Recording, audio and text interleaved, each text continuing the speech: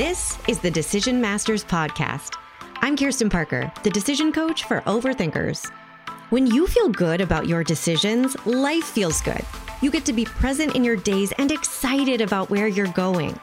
I'm going to help you build your decision mastery so it's easy to know what you want, navigate uncertainty, and handle any feelings that happen. Whether you're in the middle of some overthinking angst right now, or you simply love feeling in charge of your choices, you're in the right place. Clear, confident decisions are right around the corner. Let's get into it. All right, buddy boo. It's that time of year when we start reflecting, and that is always a ripe time for today's topic. Today we're talking about the if-only agony, and we're talking about how to cure it, because unsurprisingly, as a decision coach, this comes up a lot for me, and it also probably is coming up a lot for you right now, or it might be soon, right? If you start reflecting on decisions you've made this year, there can be a strong voice in your head that wants you to deeply consider how things would be now if only you'd made different choices, right? And unsurprisingly, again, this mucks up a ton of decisions we're trying to make now, because hello, if we don't want to have this conversation over and over and over in our head about if only, we better choose right now, right? We better make the correct choice so we don't spend the next 20 years agonizing about what if. So, of course, this comes up a lot in decision coaching. It comes up as, I don't want to feel this way about my past decisions, and I don't want this pressure impacting my current decisions, and I don't want to live like this forever. So I'm going to talk with you today about this phenomenon in the same way I talk with clients about it, because this voice that shows up and wants you to think about all the if-onlys has a name, it turns out, and its name is Raul. Raul stands for the romanticized alternate universe lie. And it's a problem that I want you to solve more than anything. And that's a big statement, because we talk about solutions to problems all day long here at the Decision Masters Podcast, right? But truly, I think if I could help you with just one thing, it would be to banish Raul from your way of operating forever. Because the faster you get Raul out of your head, the faster you can let go of regret about past decisions that you have no other plan to get rid of, right? Except for, I hope eventually I stop regretting this. The faster you can stop wasting so much bandwidth on these if-only thoughts that it's just like recycling stress. And the faster you can minimize the fear of regretting the choices that you're making today, so you can make them and actually be confident about them. Obviously, I have deep personal experience with this Raul stuff, right? Like, ask me how I know. I want to share with you the way that I used to imagine life, because if you know me at all, you know that my mind works in pictures and metaphors, but I really did used to think that life was like a highway. This is the way I pictured it for many, many, many years. Life was this one-lane highway, like winding around the cosmos. And you just made your way forward down this one lane. And as every day that went by, it was just like you're further down the highway. And as long as you're on the highway, you're good. That was the right place to be. That one lane was the correct way to go, right?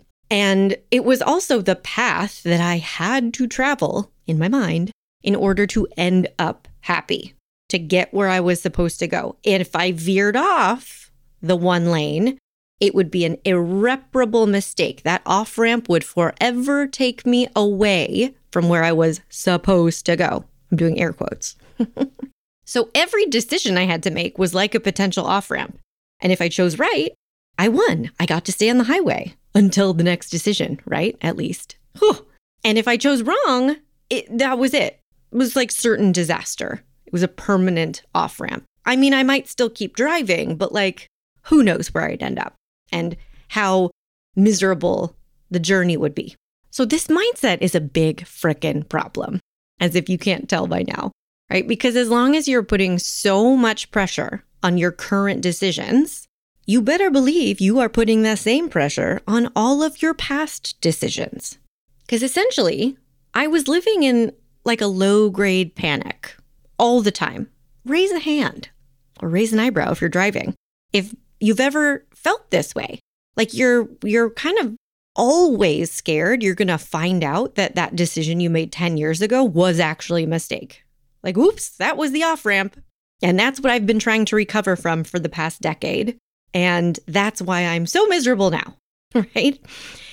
This mindset is how you end up living in a constant fear of regret. And it's how you end up second guessing every choice you make. That's why you never end up feeling done with a decision, because it's always a little bit open in your mind. Like, am I committed to this? Do I think this is the right choice? Even if you made that choice 10 years ago. This mindset is how you end up always looking for evidence that your decisions are playing out in an acceptable way, right? It's like it keeps the radar going, the radar that's constantly scanning for, what do I regret? What's evidence that I've made a mistake? And this mindset, this Raoul mindset, is how you make it pretty impossible for yourself to make a clean, confident choice today. You essentially create an alternate universe in your mind. And I want you to know, we are not shaming this. We are not saying you're wrong. I'm saying you're like every other single person on the planet who identifies as an overthinker and listens to this podcast. You're so normal for doing this. But I'm pointing it out to you as something that you can absolutely change. Because there's this alternate universe that you might have crafted in your mind where you never took any off-ramps and things always went the way you wanted. And there were no mistakes and there were no surprises, where you foresaw everything that could possibly go wrong in advance and you successfully avoided all of those things. And life just turned out perfect. It's a little bit romanticized when I put it that way, right? But it's true. This is what we do.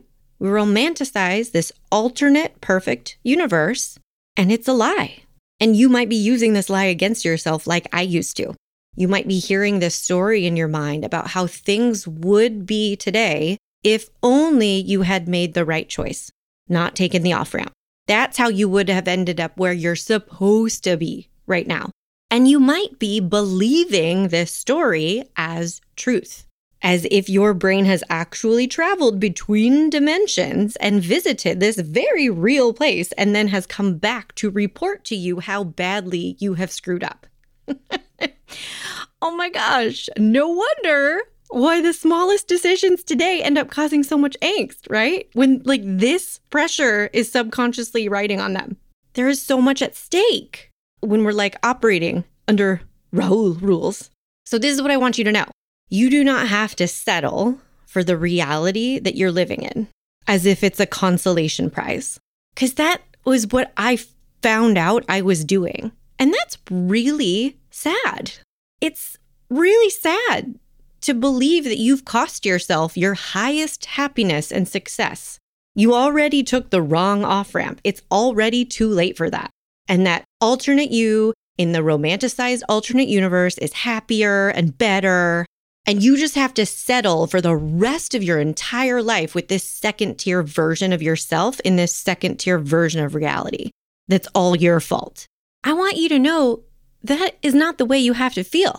That is not the way you have to experience your present or your past or your future. Now, here's the truth. You here in today's reality, the one that we can see, you do have things that you don't love about this version of the universe. I know you do because you're a human. There are things that you wish were different. And that is painful. That is the truth. But that pain needs processing. And believing there's a world in which you don't even experience this pain is a wonderful idea. It's so much more attractive to your mind, which is trying its absolute hardest to protect you from that pain. It's so much more attractive to try to escape from that pain by believing wholeheartedly in this romanticized pain-free universe with none of the mistakes and none of the surprises where you did everything right. But believing in it wholeheartedly doesn't get you there. It only makes you bypass the pain of accepting this reality for what it is.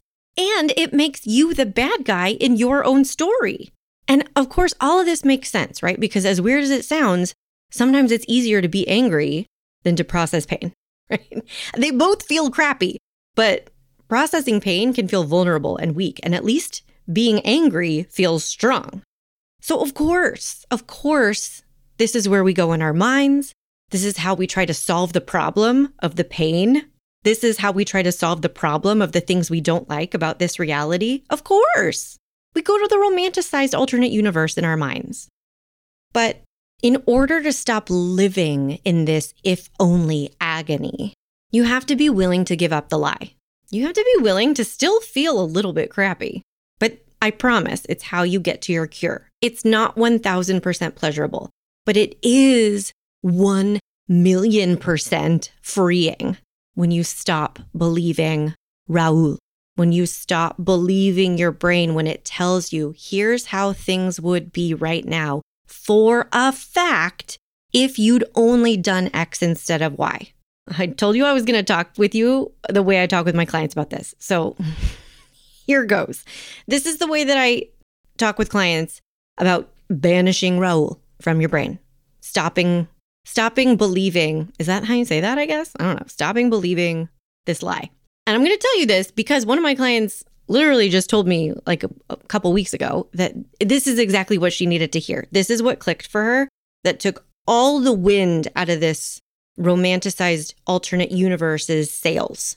Okay? Try it on. Maybe it'll click for you too. It is a story you're making up when you think about how things would be today if you'd done X instead of Y, right? It's a very convincing story. It's a very compelling, emotionally engaging story. But my counter response to it is always an alternate story. And my alternate story is if you would have done X instead of Y, you would have gotten hit by a bus. That is what I tell clients. That is literally what I tell clients when they come to a session and they tell me, for a fact, if I had only done this, then I would factually be experiencing this. If I'd done X instead of Y, if only, right? Or if only I'd not done X, whatever. Then factually, I know with 100% certainty, this is what would have happened, not happened. This is how life would be different. This is how reality would be altered. And my response to them is always, if you would have done X instead of Y, you would have gotten hit by a bus. It's not the factual truth that your brain is reporting to you. It is a story, right? It's a story illustrating what you would prefer, which is an opinion that you are entitled to, my friend. But it's a story. And it's a story that doesn't serve you because of all of those things that we already talked about, how Raul is messing up your life and your choices. So a really fast, albeit slightly jarring way to point out that this is a story that does not serve me is to think about all of the other versions of the story, right? Because if you would have done X instead of Y, maybe the thing that you're believing in your mind would be the case now. But also 17 billion other things could also be the case right now, right? Like there could be infinite other scenarios in which we find ourselves. And I always go to the most jarring example of like how there could be another version of the story. All the many other things that could have happened that you would never be able to predict or control, like making decision X and then immediately walking out of your house and getting hit by a bus. Or on the opposite end of the spectrum, immediately finding out that you won the lottery, right? It doesn't have to be some crazy tragedy, but really think about every other version of this story, every other way this could have played out. You made decision X, the one that you've been romanticizing to the point of agony. What if some crazy other thing happened after that moment in time that you're not allowing yourself to even consider as a possibility? There could also be some crazy, my mom was just telling us about this thing that happened over Norway. I don't know, last month maybe, where there was like a small hole in the Earth's magnetic field, I think. And it let in some like solar whatchamacallits and people got very pretty pictures, but it was actually not a really good thing. It's like the Earth's magnetic field, I think the way my dad put it was like, that's the only thing holding all of this stuff together. It's the only reason that we're allowed to still keep living. So it's like, great. Yes, let's pretend you go back in time and you make decision X. What if the next day there was a giant hole in the Earth's magnetic field and we didn't have any of this to worry about anymore, right? Because reality ended.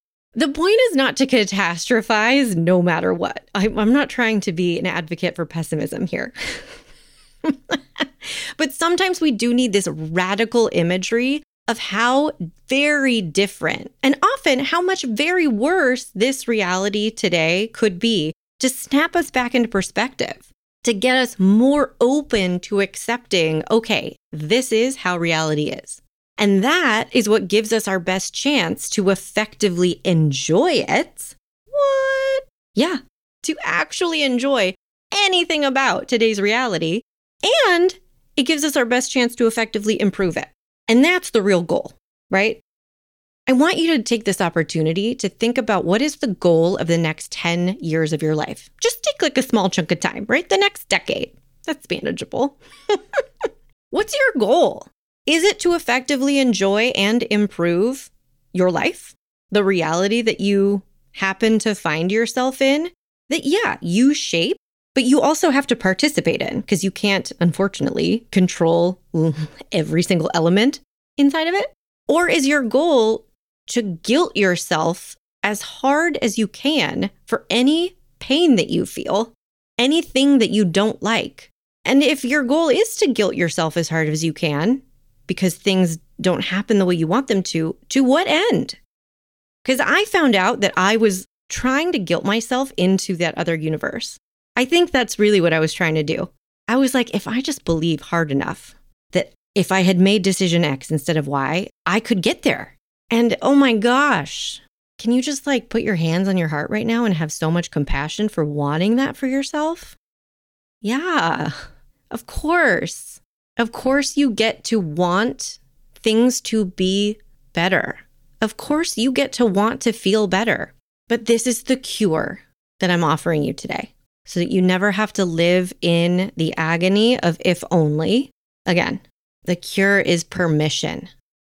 It's permission to call out that romanticized story for the lie that it is, and permission to accept how things are in this reality, and permission to process any pain about that, and permission to enjoy what is still genuinely appreciable and joy-sparking about this reality, and permission to commit to making it better. It's a whole lot of permission, but what feels better? It may not feel super fantastic the entire way through, but I promise, it will feel so much better than living in if only agony. And you will thank yourself for kicking Raul out of your head. I hope you enjoy. And if this sparks anything for you, I would love to hear about it. You can click rate and review on Apple Podcasts and tell me what you think. Tell me if this gets anything moving in your mind. All right, my friend, have a beautiful weekend. Chew on these ideas. Bye. Hey, want to know the number one thing you need to kickstart your momentum right now? Obviously, I know. That's why I created the Momentum Quiz.